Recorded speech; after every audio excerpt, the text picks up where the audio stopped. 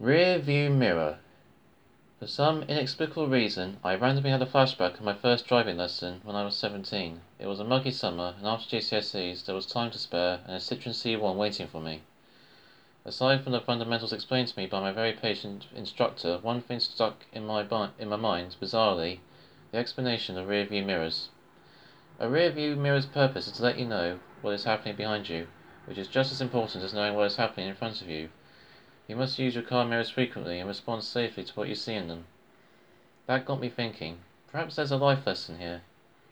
Maybe if we know what's coming up behind us, we can be prepared and respond accordingly before a catastrophe happens.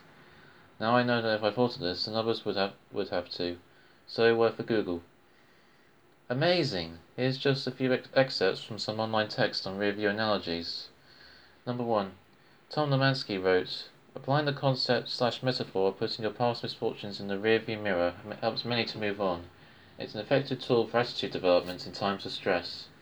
As you work to drive on from past pitfalls, remember, your goals are best served by looking through your windshield than your rear view mirror. We all have different timetables for overcoming emotions connected to our catastrophes. Imagining the image of the event in the rear view mirror shrinking over time can really help. Perhaps the image never fully disappears, but it helps to be aware that as time passes, we need to move on.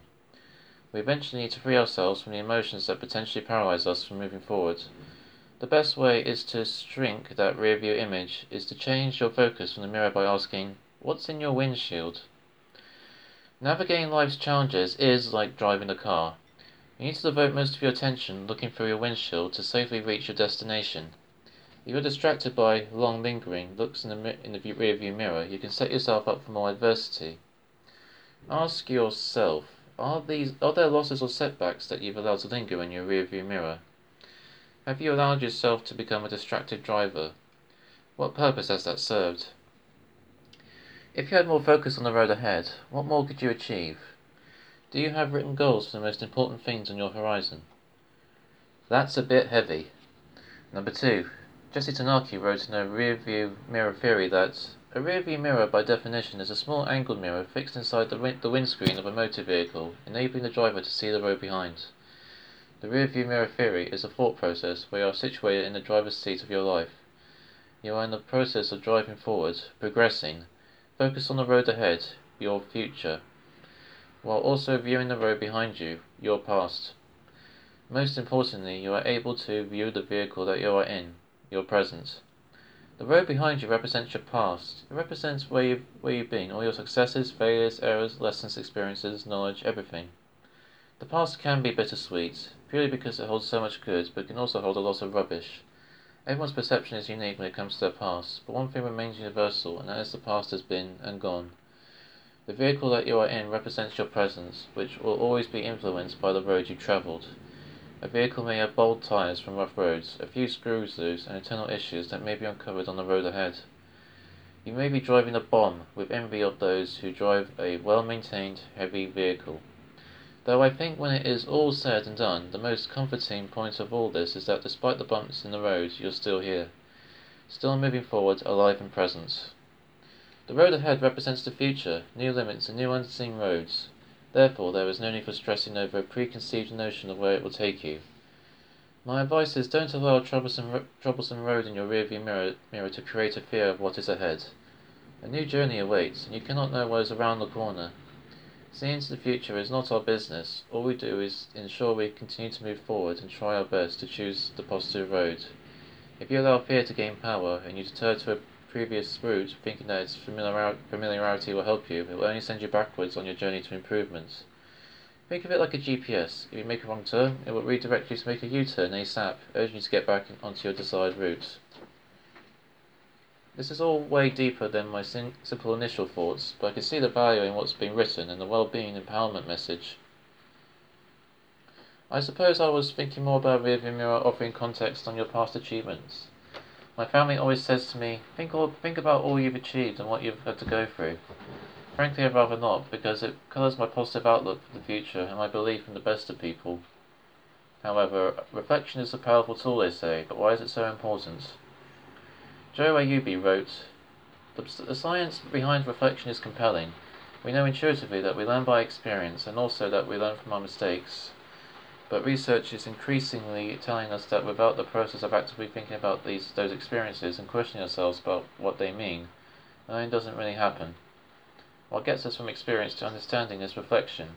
With the aid of a simple question like, what did I do well in that situation, what could I do differently, we can make small but cumulative steps to doing things better.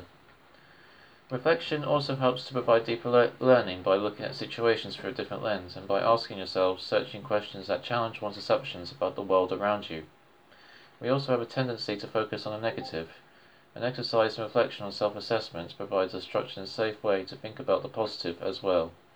Reflection also links with another critical element of the inner work life, the ability to make small changes and achieve small wins, called the progress principle.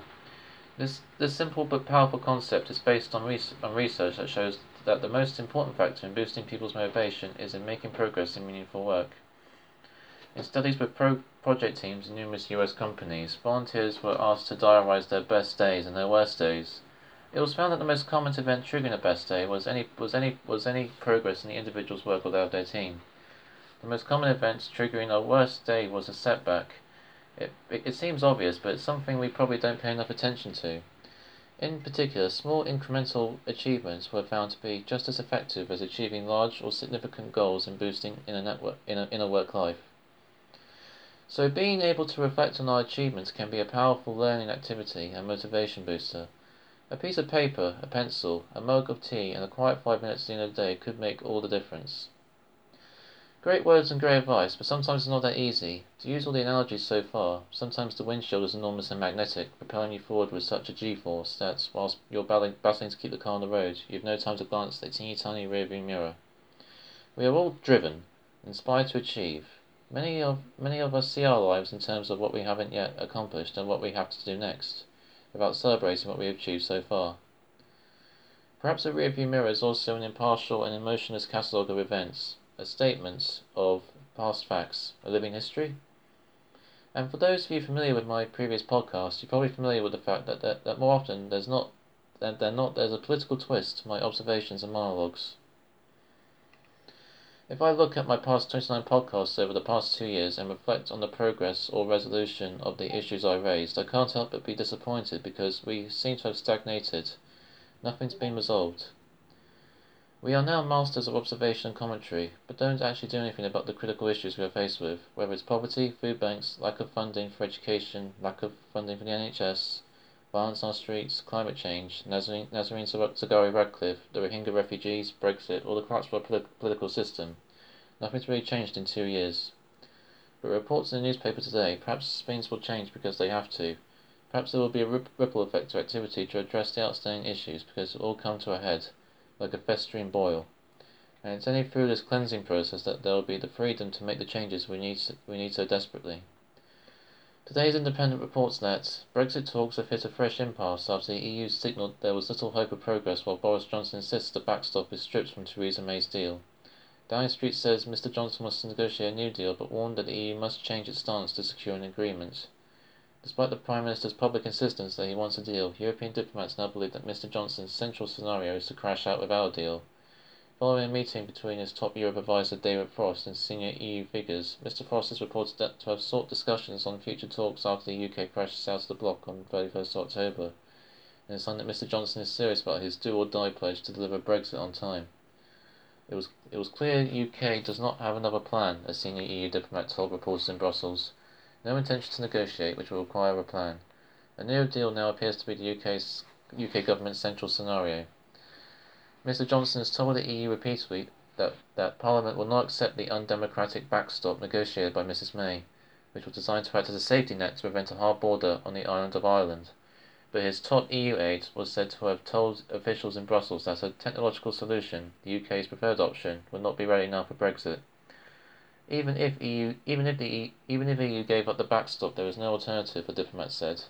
That message has now gone loud and clear to capitals. It was useful to hear it from the horse's mouth, the EU source said. Reality is sinking in. Recent warnings from the Prime Minister's top aide Dominic Cummings that a no deal cannot be prevented have also been heard clearly in Europe amid a toughing up of rhetoric from government ministers. The Brexit Secretary Stephen Barclay said Michel Barnier, the EU's chief Brexit negotiator, must seek a new mandate from member states if he wants to avoid a no-deal Brexit. In an article on Sunday, he warned Mr Barnier that no deal was coming down the tracks and said the political realities have changed since negotiations began.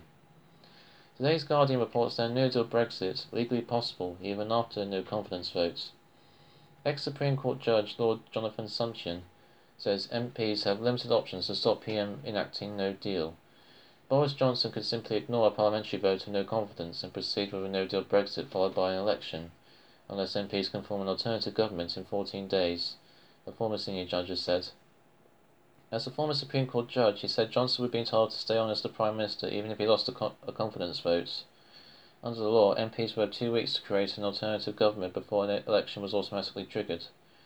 In those circumstances, the Prime Minister would have the power to set the date of the election for after the 31st of October, following the UK's departure from the EU with or without a deal. Sumption told BBC Radio 4's Today programme the PM could fix a date for polling. He said there were two main ways MPs fighting a no-deal Brexit could prevent it from happening. The first was to pass a statute which limited the rights of the government to have a no-deal Brexit by saying they had to revoke Article 50. And the second would be an interim government, he said. Sumption argued both options seemed like very long shots given the parliamentary arithmetic, but conceded the political situation was unpredictable given the high stakes of a no-deal Brexit. Dominic Cummings, Johnson's senior advisor and architect of the Leave vote, has made clear he would do whatever necessary to take the UK out of the EU by 31st of October, and EU officials are said to be under the impression that Brexit without a deal is the most likely scenario. Rebel Tory MPs are in talks with senior Labour figures about whether a government of national unity can be formed to stop Johnson pursuing no deal. It could potentially be led by a centre-right pro-EU Tory such as Ken Clarke or David Lidington, with the sole aim of requesting extension to Article 50, but the consequences after that are unclear. Their preferred method is to use legislation to prevent a no-deal Brexit rather than trying to collapse the government, but Number 10 will do everything possible to deny them the opportunity for that. Vernon Bogdanor, the constitutional expert at King's College London, warned that it would be a Herculean task for backbenchers to stop a no-deal Brexit at this stage. Going back to Jesse Tanaki's rear-view mirror theory, what will our politicians see in their rear-view mirrors in the future? David Cameron, Nigel Farage, Theresa May, Jeremy Corbyn, Boris Johnson. Because they have or have been in the driver's seat of our lives, determining our progress and steering us on the road that they choose for us, fully aware and mindful of the road behind us and the vehicle they are in. Perhaps they'll remember that their rear-view will represent their best efforts, where they've been, all their successes, their failures, their errors, everything. And hopefully there won't be too much roadkill in their wake.